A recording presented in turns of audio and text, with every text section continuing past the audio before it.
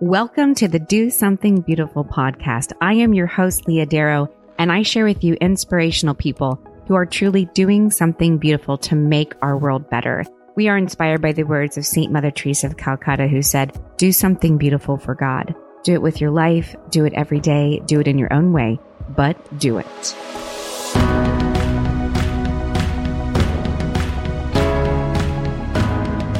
This podcast is brought to you by Audible. For you, the listeners of the Do Something Beautiful podcast, with a free 30-day trial of Audible, you can get my new book, The Other Side of Beauty, read to you by yours truly for free. All you got to do is go to audibletrial.com/Leah Darrow.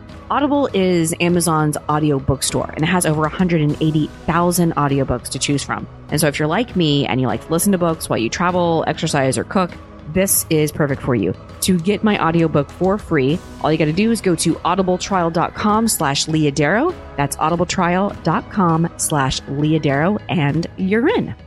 The Do Something Beautiful podcast is also brought to you by Haiti 180. If you want to do something beautiful in the world, but find yourself busy, possibly overwhelmed with life, family, or work, but you still want to donate money for a good cause, you can still do something beautiful by becoming a Team 180 member. Haiti 180 provides an orphanage for 40 children, 2 elderly homes, a school for over 200 students, and a medical clinic in a small village in the hills of Haiti. Now, many of the listeners of this podcast have generously donated over $26,000 to build the maternity wing of the new hospital. And for as little as $15 a month, you can sponsor an orphan. That's 50 cents a day, people, 50 cents a day to help a little boy or a little girl have a good and just life. I've been there. I have seen their good works, and I continue to give them my time, talent, and treasure. And I'm asking you to do the same. Go to Haiti180.com and do something beautiful with me. That's Haiti180.com.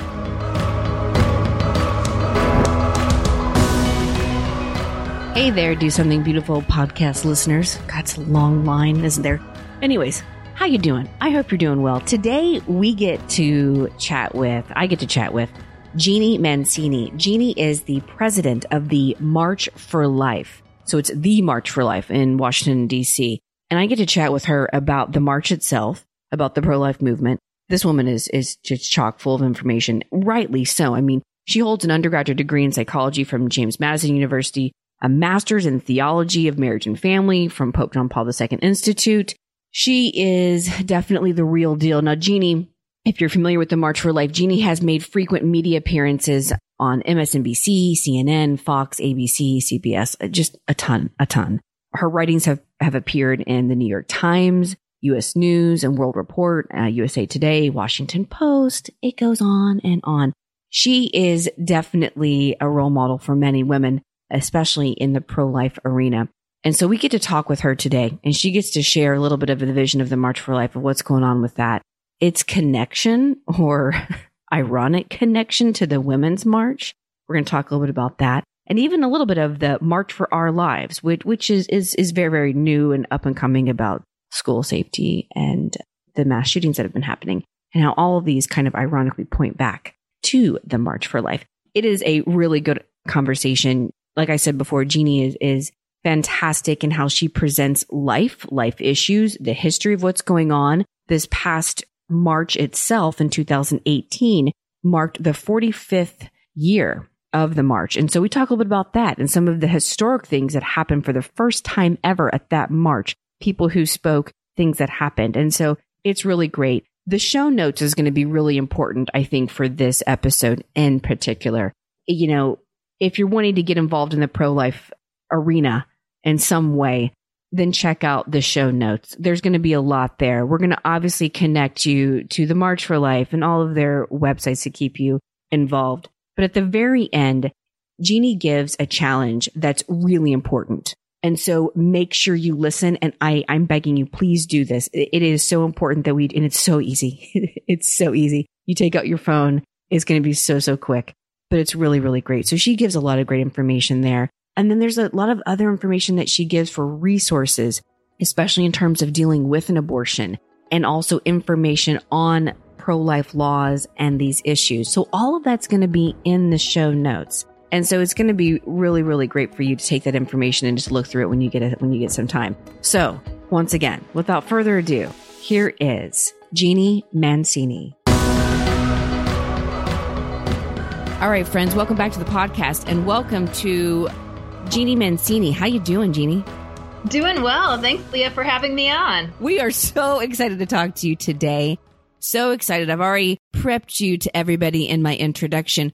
But so you're the head, you're the president, is that what you call it, of the March for Life, correct? That's right. Yes. I have the honor and sometimes the burden, too, of heading a small little nonprofit organization that organizes the world's largest annual human rights demonstration, which, of course, is demonstrating against abortion, which is the single largest social justice issue, largest human rights issue in our world today. Amen.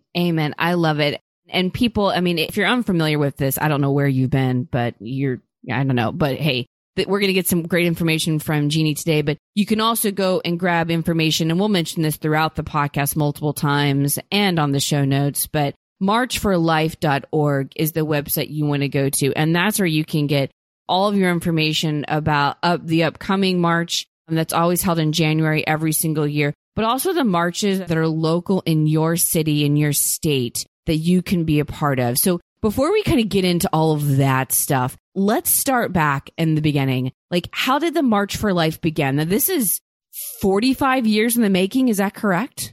That's right. We just had our 45th annual March for Life. So 45 years ago, on January 22nd, 1973, 7 men on the United States Supreme Court handed a decision to our country that would forever change history with Roe versus Wade and the expansion of abortion to all 50 states. So the following year, fearing that date, January 22nd, would come and go without public acknowledgement, Nellie Gray, the founder of the March for Life, who then worked for the government, she was an attorney working for the government, and a handful of others who were appalled by the human rights abuse of abortion, organized a march in Washington, D.C., uniting, educating, and mobilizing some 2,000 pro-life people in the public square right on the steps of the Capitol. And so that marked the very first March for Life. Interestingly, they fully anticipated, Leah, that there would be 2, maybe 3 marches, but they thought that Roe would be corrected because everyone knew at that time, not so popularly known now, that Roe was a decision of judicial activism outside of the parameters of what the Supreme Court is typically called to do, which is to interpret the Constitution, not to legislate outside of the Constitution. And even Ruth Bader Ginsburg has said that it was a decision of judicial activism outside of the parameters of what the court should do. And so everybody thought that would be corrected shortly within a few years. And no one anticipated that here, 45 years later, we would still have that law, Roe versus Wade and Doe v. Bolton, a law that went alongside it on that same day, legalizing abortion. Nor did they anticipate that the March for Life would become the largest human rights demonstration in the world. Jeez. I mean, I think there's so many pieces of that, of what you just said, that is really unknown today. I think we all are aware of the year of 1973. And I think people just think, well, that's just when they made abortion legal. But like you were just saying, the court acted outside of its scope, its purpose. Absolutely. And everyone on the left and on the right would agree that was what was happening. And in fact, today, many legal scholars believe that were Roe to be challenged, that depending on the makeup of the Supreme Court, we're in a time right now where that could change very quickly, but that Roe and a so-called right to abortion would actually find firmer legal standing, because right now its standing is quite shaky. Even though if you ask the average American what they think about Roe, they're going to say they think it should be, unfortunately. But the truth of the matter is that anyone who knows anything about the legalities of it knows that it's standing on very shaky legal ground. So why is it standing on shaky legal grounds? I mean, is there like a quick synopsis you could give on that? I mean, I think it's because of the political sort of side of it, where abortion has become so acceptable in our culture. And that's just terribly unfortunate, because what we're talking about here is the taking of the life of an unborn child. And yet our culture has gotten so kind of steeped and it's become so normalized that to ask anyone really today, what would happen if Roe were corrected, if Roe were reversed? It's like they think that the world is going to come falling apart in a way. So I think that a lot of it just has to do with our misunderstanding of abortion and quote unquote rights to abortion, which of course always trump the right of a child, by the way, that's growing in the womb. Right. So with Roe v. Wade, the federal government made a stance and a decision that affected all 50 states. And so part of the pro-life movement, and tell me if I'm incorrect or whatever, but is the goal is to get that reversed so that each state can make their own decision about abortion. Is that correct? Yes. Although it's a great question, Leah. So our goal is first and foremost to change hearts and minds so that abortion becomes unthinkable in the culture. And, you'll hear these terms thrown around a lot, but I feel like living here in DC, where we're steeped in public policy and legislation and politics and all of this, it's really true where culture is upstream of politics. So it's more important to, that hearts and minds are changed, that people believe that something's right before legislatively it happens. And yet the two go hand in glove. You can't have one without the other. But there's a phenomenal book about this called After the Ball. And it's written about same-sex marriage, which I'm not in favor of at all. But it goes to show how culture really is upstream in politics and things like TV and religious figures and sports figures. And, all of this has an influence in sort of average America and in people's hearts and minds and in public opinion. And that ultimately impacts legislation. And that's kind of how it flows. And yet there's the other side of things that people often think that if something's legal, that it's ethical. And that's not always the case. I mean, you can consider, of course, slavery was legal for many years, but was it ethical? No. And abortion, of course, is legal, but it's not ethical. So I'm kind of, going on there a little bit about some of the legalities of it. But so our goal is, yes, to change hearts and minds first. And then we do hope, Leah, that the Supreme Court makeup will change soon. I mean, with a Trump presidency, and I know that everybody had a lot of questions about Trump, and even now there are some different questions. But when you look at it just from the lens of pro-life public policy, he's done a really good job with personnel and with different policy enactments and what have you. And hopefully, fingers crossed, with a second Supreme Court judge that will be pro-life. And so then, yes, it's possible that the question of the legalities of abortion could return to the states. And that's what we would anticipate.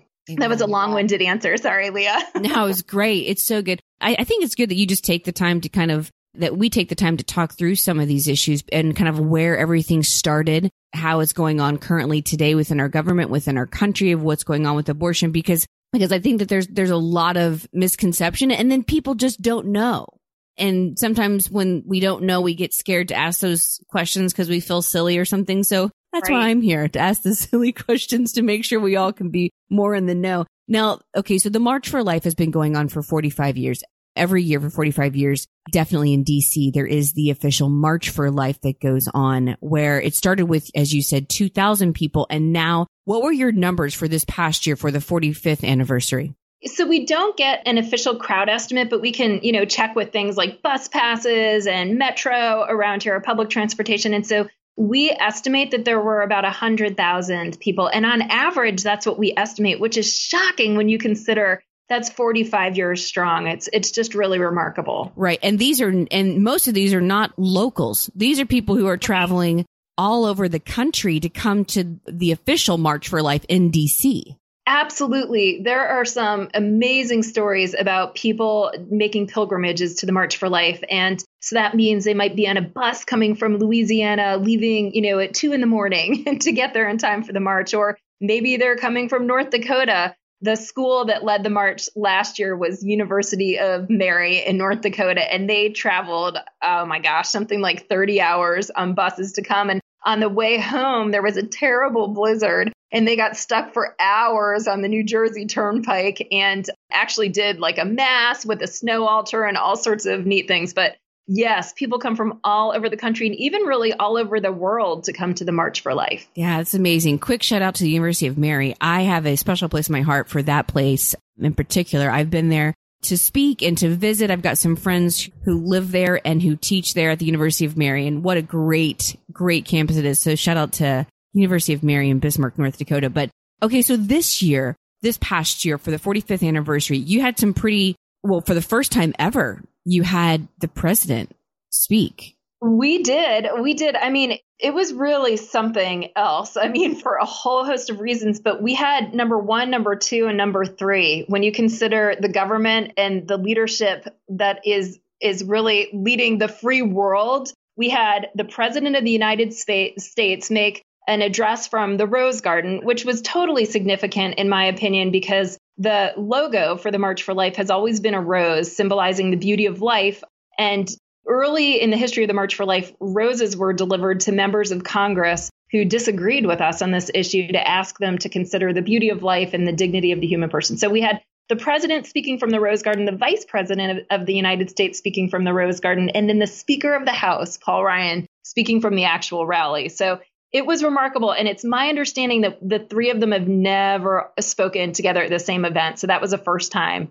Very, very exciting. Then we had some non-legislative and non-political speakers who were just phenomenal. And I could run through that list if you're interested. Yeah. I mean, when I was looking on the website, and of course, I was looking to see what was going on this past January 2018 for this March for Life. Obviously, you have the big ones, like you just said, you got Trump. You got Pence, you got Paul Ryan. And then you also have, though, Pam Tebow, mother of Tim Tebow, who that whole family is so adamantly pro-life. And it's so beautiful how they speak about it. So how is that with Pam being with you?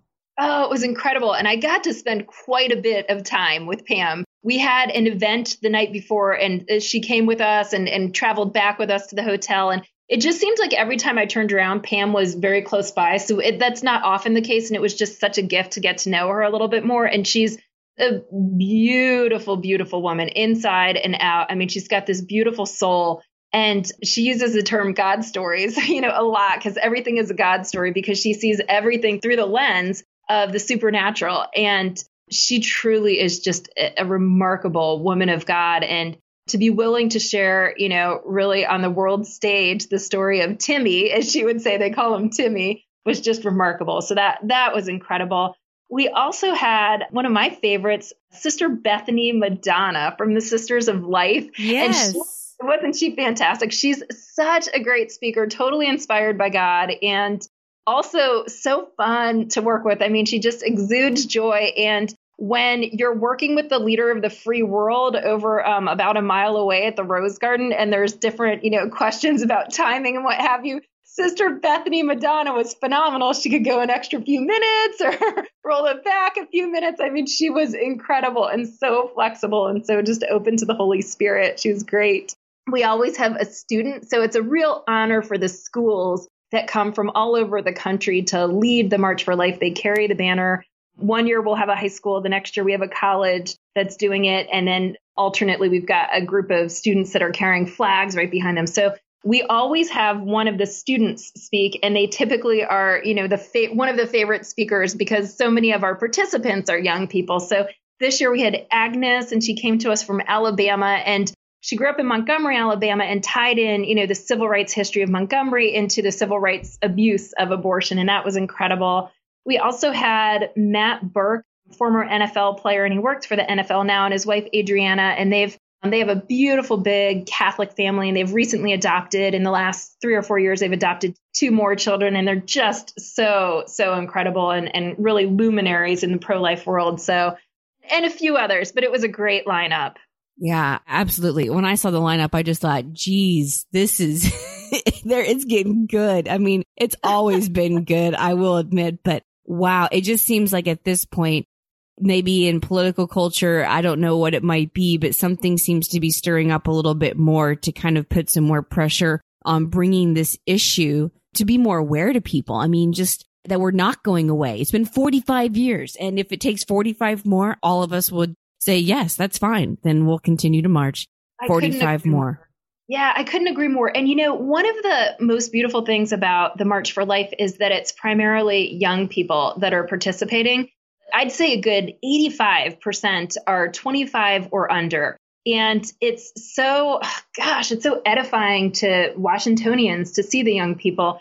And it's like participating in the March for Life itself is kind of a convicting and converting experience. Your heart is changed just by participating in it. And part of that is just, the sheer number of people that are there. Part of it is the witness of the speakers, but just again, the young people and their joy and their enthusiasm. And there's this fantastic story of the head of NARAL Pro-Choice America. We were talking earlier a little bit about the history of legalized abortion in the United States, and NARAL is an organization that really was behind, they were like considered the legal architects of legalized abortion in America. And so the head of NARAL Pro-Choice America came out around lunchtime for a meeting that she had. And she was, their offices are here in DC, and saw all of the young people at the March for Life. And she was overwhelmed by it. And she went back and made a decision that afternoon that she was going to resign from her position because she believed that they were not recruiting young people like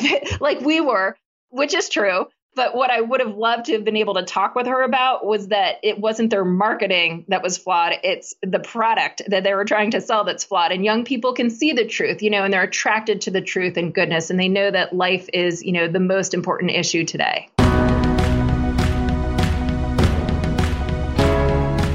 Well, if you like fashion, gourmet food, and your faith, you need to know that I am leading a Theology of Beauty pilgrimage to Italy this July 2018 with Father Leo Paddlinghug, the famous cooking priest. We'll be heading out there July 7th through the 16th, and there are still a few seats available, but I can't guarantee how long they're going to last, so you want to book it now.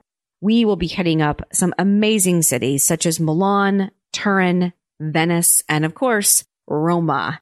A pilgrimage is so much more than a vacation. It's really a time to unplug and reconnect to your faith and the people around you. It's a wonderful experience. You can find out every detail and the itinerary at my website, leahdarrow.com/pilgrimage. Grab your spot now before it sells out, and I'll see you in Italy.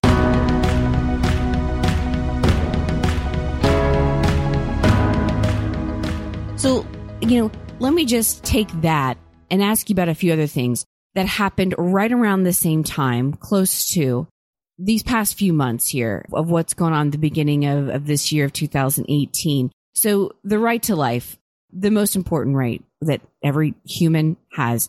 The March for Life, the largest march in the country, as you said, this is now being kind of faced and stacked up against these other two marches that have recently come to play. One is the Women's March. And then this other march that's just recently pulled up is the March for Our Lives. To me, I just see the irony of what's going on where you have the March for Life, and then you have these other two marches, the Women's March, which is really not a women's march. It's a march for a certain type of women with a certain type of ideology, a certain type of philosophy, a certain type of political stance, and they don't really want to accept anybody else. So it's not, they're definitely not for all women, for the record. And then you have the March for Our Lives, which has just now kind of come up in response to, I guess, school safety or gun laws that are combined in there as well. But it's funny how these marches are happening around the same time as the March for Life. And we're like, I'm sure you in your office are seeing the irony of like what's happening, of how they're not seeing that their foundation is based on what we have been marching for 45 years. Right. Right. Okay. So I'm thinking of so many things as you're asking your questions. So let me try to address a few things there. So the Women's March, I've got a little more experience with that one than the March for Our Lives, which I think, if I'm following this correctly, it hasn't quite happened yet, but I'm not totally sure about that. But let me start with the Women's March. So I can remember last year as we were heading into, 2017, heading into that March, hearing about the Women's March. And it was really shocking because, I'm pro-woman. I mean, in some ways, I consider myself, in some ways, a pro-life feminist. But at the very least, I consider I love the beautiful church's teachings on women that teaches that we're inherently different than men, but equal in dignity. And that's, so misunderstood.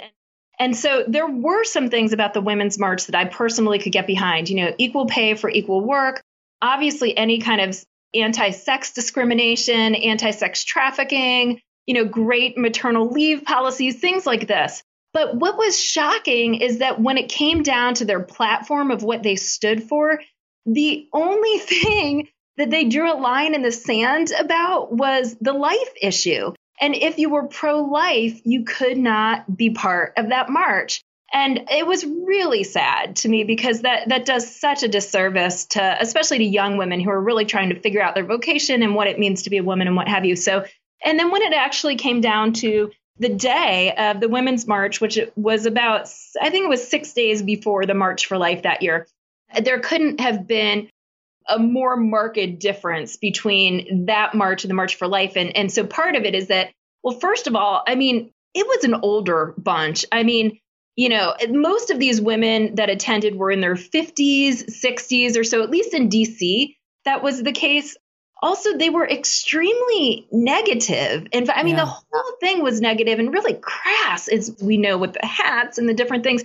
But even some of their speakers were promoting violence. And so, I mean, the March for Life, our only line in the sand for participants is that we are an anti-violent march and that you cannot promote violence. But they had speakers from their stage that were threatening to blow up houses, much less the White House. You'll never hear a marcher talk about any kind of blowing up anyone. I mean, because that's the whole point, is that abortion is violence in the womb. And so we are an anti-violent march. But so we're much more youthful. We're much more positive, 45 years strong. We're like the mailman where there rains late, snow shine. I mean, the blizzard of 2016, which brought in like 36 inches to DC, we were still there marching, And so, gosh, they couldn't be sort of further from each other in differentiation and especially just in the positive, hopeful, joyful spirit of the marchers.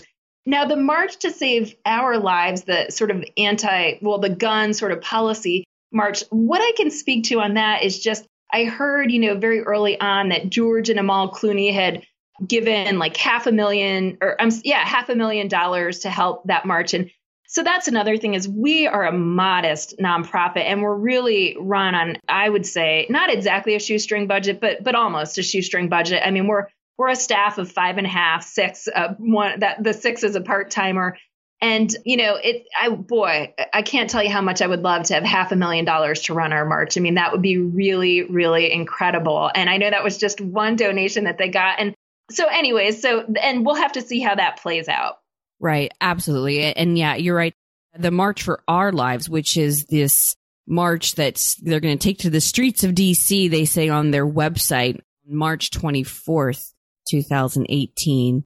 And they're there to end gun violence and the mass shootings in our schools, which great. I mean, I think that needs to be addressed too. But I think what we were talking about is just the irony of kind of these different marches not coming together underneath the one march, the March for Life, that, as we said before, is the foundation of of everything else.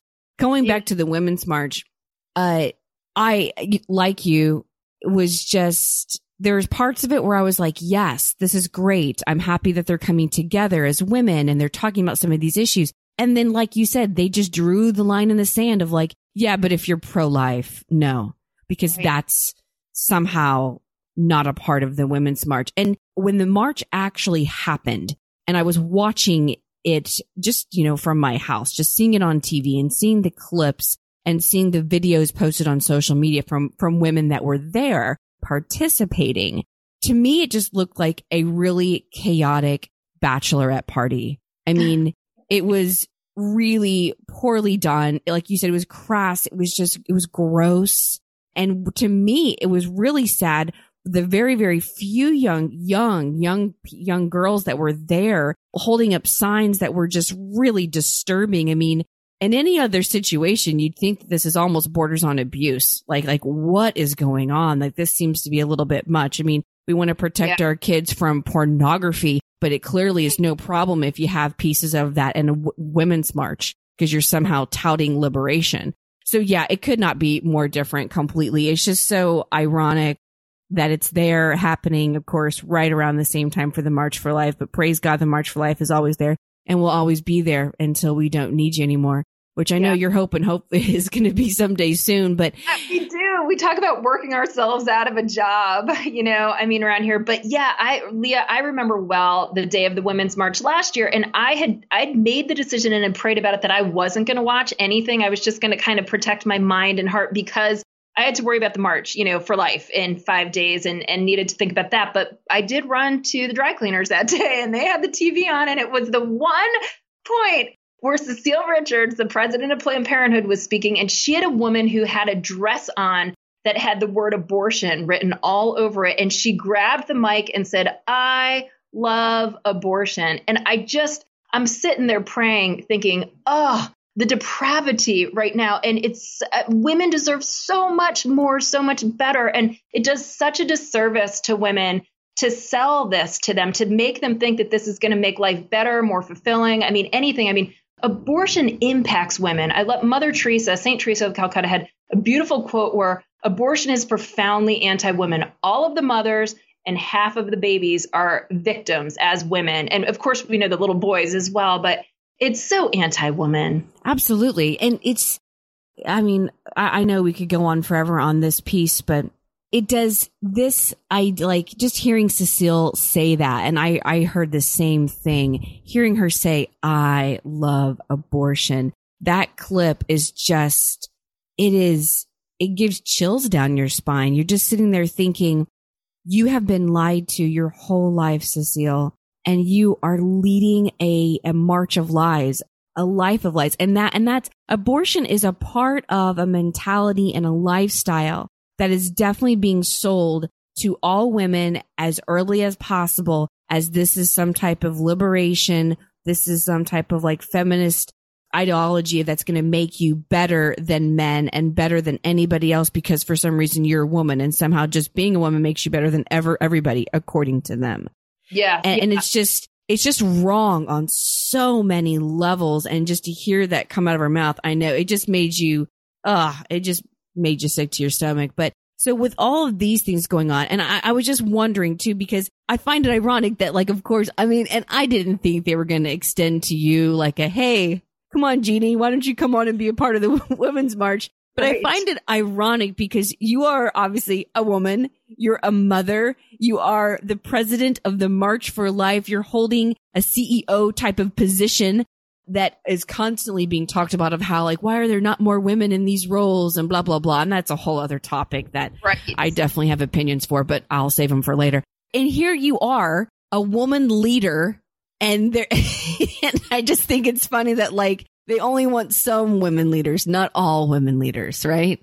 Absolutely. And I didn't, apply to be a sponsor or co-sponsor, but groups like Abby Johnson's group, and then there were none, and the New Wave Feminists, different groups like that applied to be sponsors. And they were, in fact, there were some that were actually accepted and then they were rescinded. So, it's so sad. But the flip side is, we're so blessed in the church with a beautiful understanding of the theology of the body and a beautiful understanding of women. And our culture is so confused about a woman's capacity for motherhood and how it's so inherent to who she is as a person. She's not defined by it per se, but it very much does have to do with who she is. We're even told that in heaven, that will still be male and female, that it's ontological. It's a huge part of our personhood. And I find that just so beautiful. And it's really the antidote to all of this misinformation about what it means to be a woman in our culture today. Absolutely. And it's really, I think part of the March for Life, at least that's how I've always taken it as such, helps to elevate the role of mom, of mother. Yeah. That's part of the problem with the culture of death, is that they have decided that due to a lot of different people and their philosophies, Betty Friedman from a long time ago, lots of people who've kind of tried to put this out there, that motherhood is the worst thing that could ever happen to you.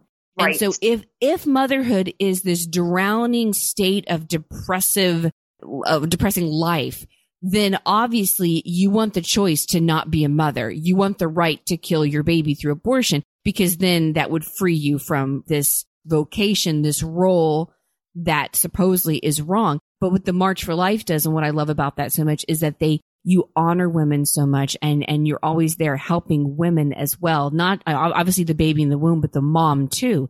And that's what we need to do. Like, that's part of the message of the pro-life movement, is to let young women know, like, if your dream is to be a mother, that's a good dream. That does not mean that you're less than. That does not mean that you've chosen something that's not going to be, successful, or that's not going to bring you happiness. Like, those are good things to hold on to. And that's a God-given gift for those who can recognize that and then seek to live their life in a way to fulfill that according to God's love and God's law. I could not agree more. I mean, I could not agree more. And I don't know if it's taking it a step further, but even point out that for those who have not biologically been given the gift to be a mom, their capacity for motherhood still informs who they are as a person. And Edith Stein, I'm forgetting her religious name right now, her saint, but I think but anyway, she's written the collection of essays, Women, and it's phenomenal, and goes into, in her profession, how that woman carries her person-orientedness with her. Philosophically, the fact that I am a woman is very different than being a man, and it's very much person-centered.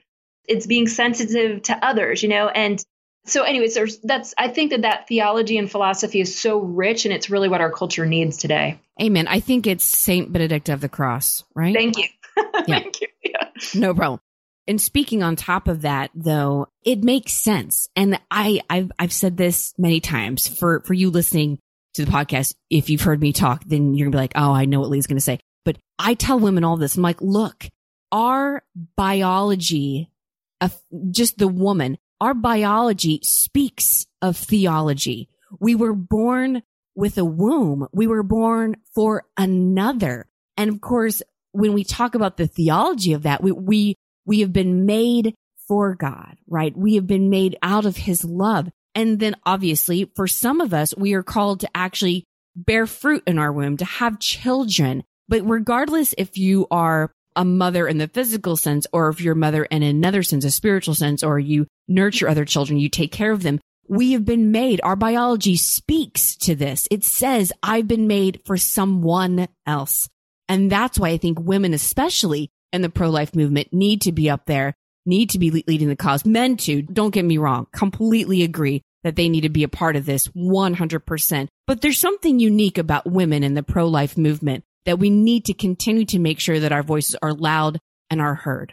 I totally agree. And I think that when a woman, there's something about a pro-life woman, for the most part, that we've got a lot of joy about us and a lot of peace about who we are as people, and just a deep sense of fulfillment, not, across the board, but I totally agree that we need role models and figureheads of women who exude that, because young women long for that. They long for that joy. They long for that fulfillment that they can only find in Christ and in being who they are. Be who you are and you'll set the world on fire, we know from St. Catherine of Siena. And we need women to be women.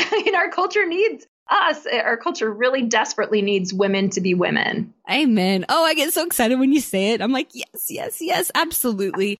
We really do. And there are plenty of young women. I have met them in my travels. I know they're out there. I have talked to them throughout social media and in person. There are plenty of women who are behind this cause, and we just need to continue to support them and encourage them to continue on it. Now, within the March for Life, what are some current gains that you see happening in the pro-life arena, and in particular, maybe with the March for Life?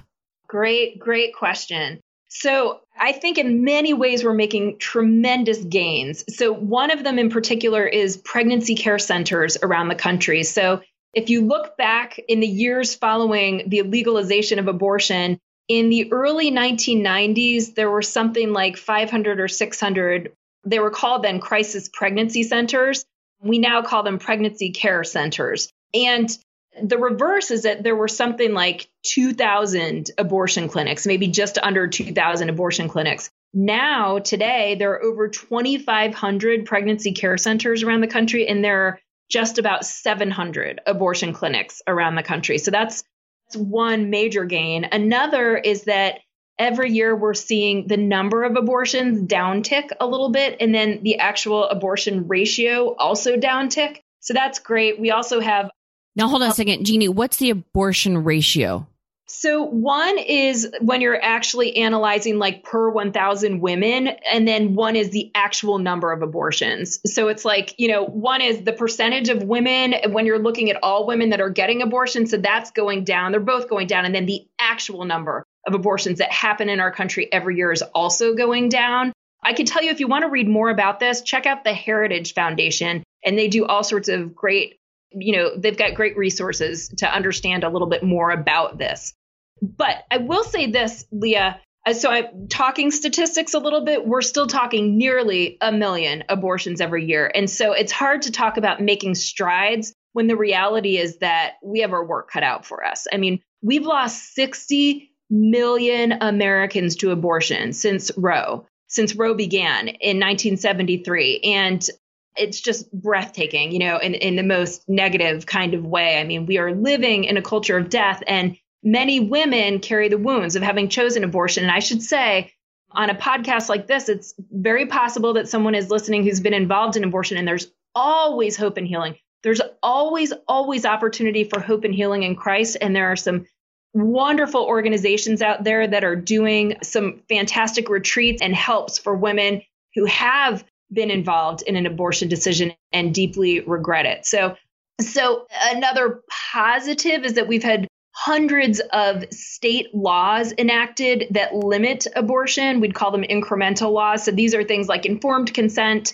so that a woman knows about the development of her child, or she knows what abortion pills are going to do to her, et cetera, or parental consent and notification and things like that. So we've had hundreds of those laws enacted around the states.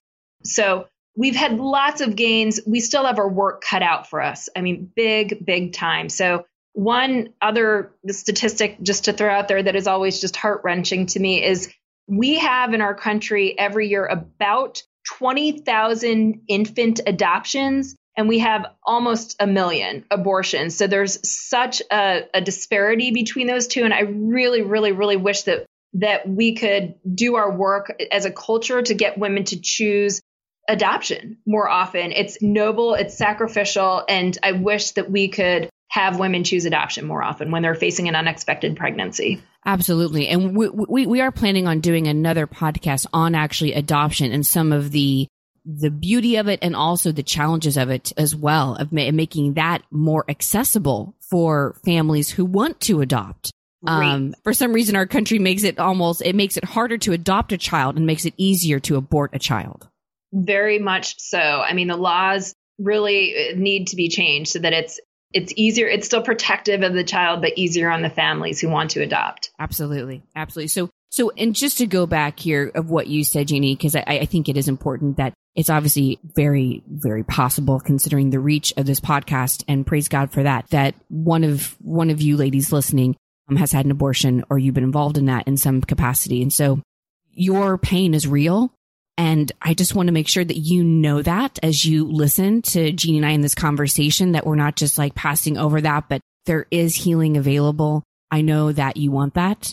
I know sometimes it's scary to kind of reach out and actually say something.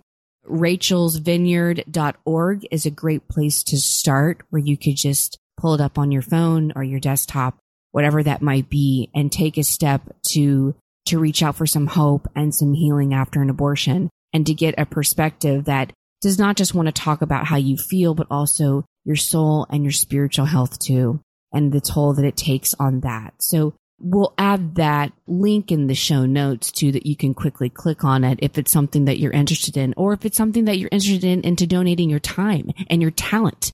That's a particular place where God's called you with the talent to help women in those cases. Then you can reach out to Rachel's Vineyard as well and get involved in that piece of the pro-life movement too. Yeah. Thank you for that. All right. So Jeannie, I mean, we're just going to have you on again because there's so much more that I want to talk to you about, but we probably should wrap up. Yeah, that'd be great. Okay. So now next year, 2019 and 2020 and 2019, you have those future dates for the March for Life already set on your website. For 2019, correct me if I'm wrong, it's Friday, January 18th, correct? Right. That's correct.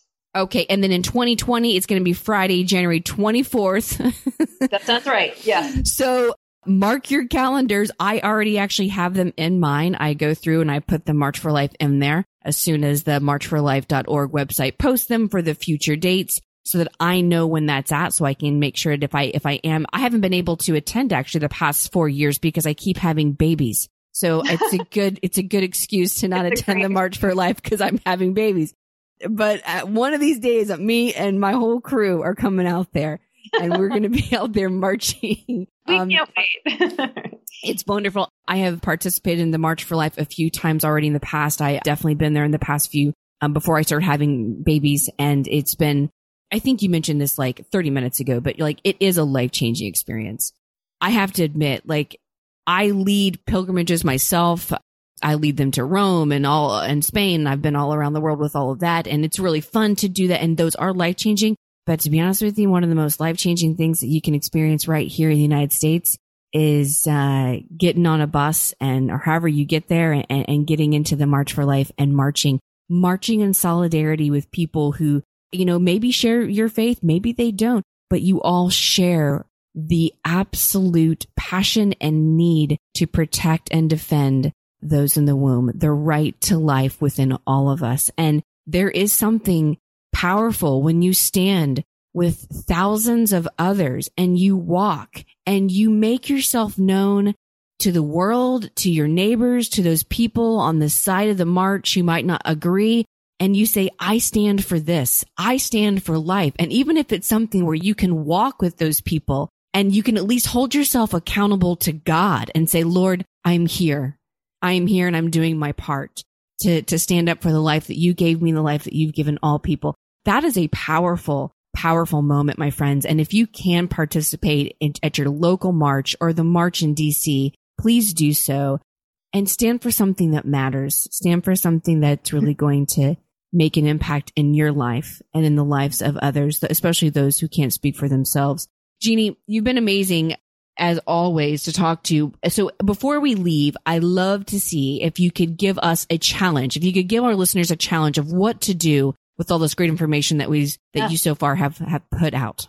Absolutely. And it's been just such a delight talking to you, Leah. Thank you so much for having me on. But just 2 quick challenges. The first and most importantly is to pray, because this is a spiritual battle and sometimes discouragement can set in, but we know that the victory's already been won and we know that this is all in God's hands, but we need to really pray. Pray every day for women who are facing an unexpected pregnancy and pray for hope and for healing for those who are seeking that.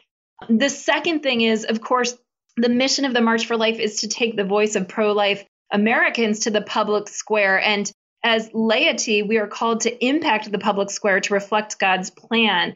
And so what I'd like to ask your listeners to do is to get involved in our advocacy campaign, which in essence means that they are going to hear from us at least once a month about something that will influence the public square. So right after the March for Life, we were talking to our legislators about defunding Planned Parenthood, and we sent about 25,000 messages to Congress. And I can tell you, those messages make a huge difference for members of Congress and senators. So what I'm going to ask you to do is type in the word March, M-A-R-C-H, to the number 73075. Let me say that again, March, M-A-R-C-H, to the number 73075. And you'll quickly answer 3 questions, and then you'll get linked up to our texting campaign, and you'll be hearing from us even this afternoon on something that's happening in front of the Supreme Court tomorrow. Oh, that's awesome. Okay, so, and I will add that in the show notes. So if you're driving or walking, whatever you're doing, obviously keep doing that. But it'll be in the show notes so you can make sure you do that. If you're not and you want to write that down again, you're going to text the word March, M-A-R-C-H, 73075, and you can get a part of that text campaign. That is a great way to stay up on all of the details regarding the March for Life and regarding life issues in general. Now, we'll add the websites to the show notes as well, but of course, marchforlife.org. And then the other website, which is so great, Jeannie, that you guys have got this going on, is marchforlifeaction.org. Can you quickly just tell us the difference between that website and the other? I'd love to. So we have two organizations, a 501c3 nonprofit and a 501c4. And in order to legally lobby on the Hill, in other words, to work to enact pro-life legislation, you need to work under the auspices of a 501c4 or another organization, a PAC or something like that. And so we do that to take the collective voice of the marchers to Capitol Hill every day of the year. And we aren't partisan, by the way, so we always try to get a pro-life Democrat as well. It's getting a little bit harder these days, but we actively take the voice day in and day out of the marchers to Capitol Hill. So that's what our action website is. Amen. And I'm on this website right now looking at it. That is great. There's polling data that you can pull off of. Oh, wow. There's just a lot of really good information, stuff about the press of what's in there. A really powerful video for you to watch. It's only about a minute long. Anyway, so marchforlifeaction.org. So if you're ready to get more involved, you need to visit these two sites just so that you can keep yourself aware, and then definitely get involved in that text campaign. Again, you just text March 73075 and you can be a part of getting and staying involved and being active in the pro-life arena. Jeannie, you are fantastic and wonderful. You're my hero. You are a strong woman, a strong pro-life mama, and I'm so proud to know you. Thank you for being a part of the Do Something Beautiful podcast. Oh, likewise, Leah. It has been such a joy to interview with you, and thank you for everything you're doing. You're such a bright light in our culture today. Amen. We're all doing our part. We are all doing our part, and you need to do your part too. And I will end with the words of Saint Mother Teresa of Calcutta, because you know I always do. Whatever you do today, make sure you do something beautiful for God. God love you. God bless. And we'll talk to you soon.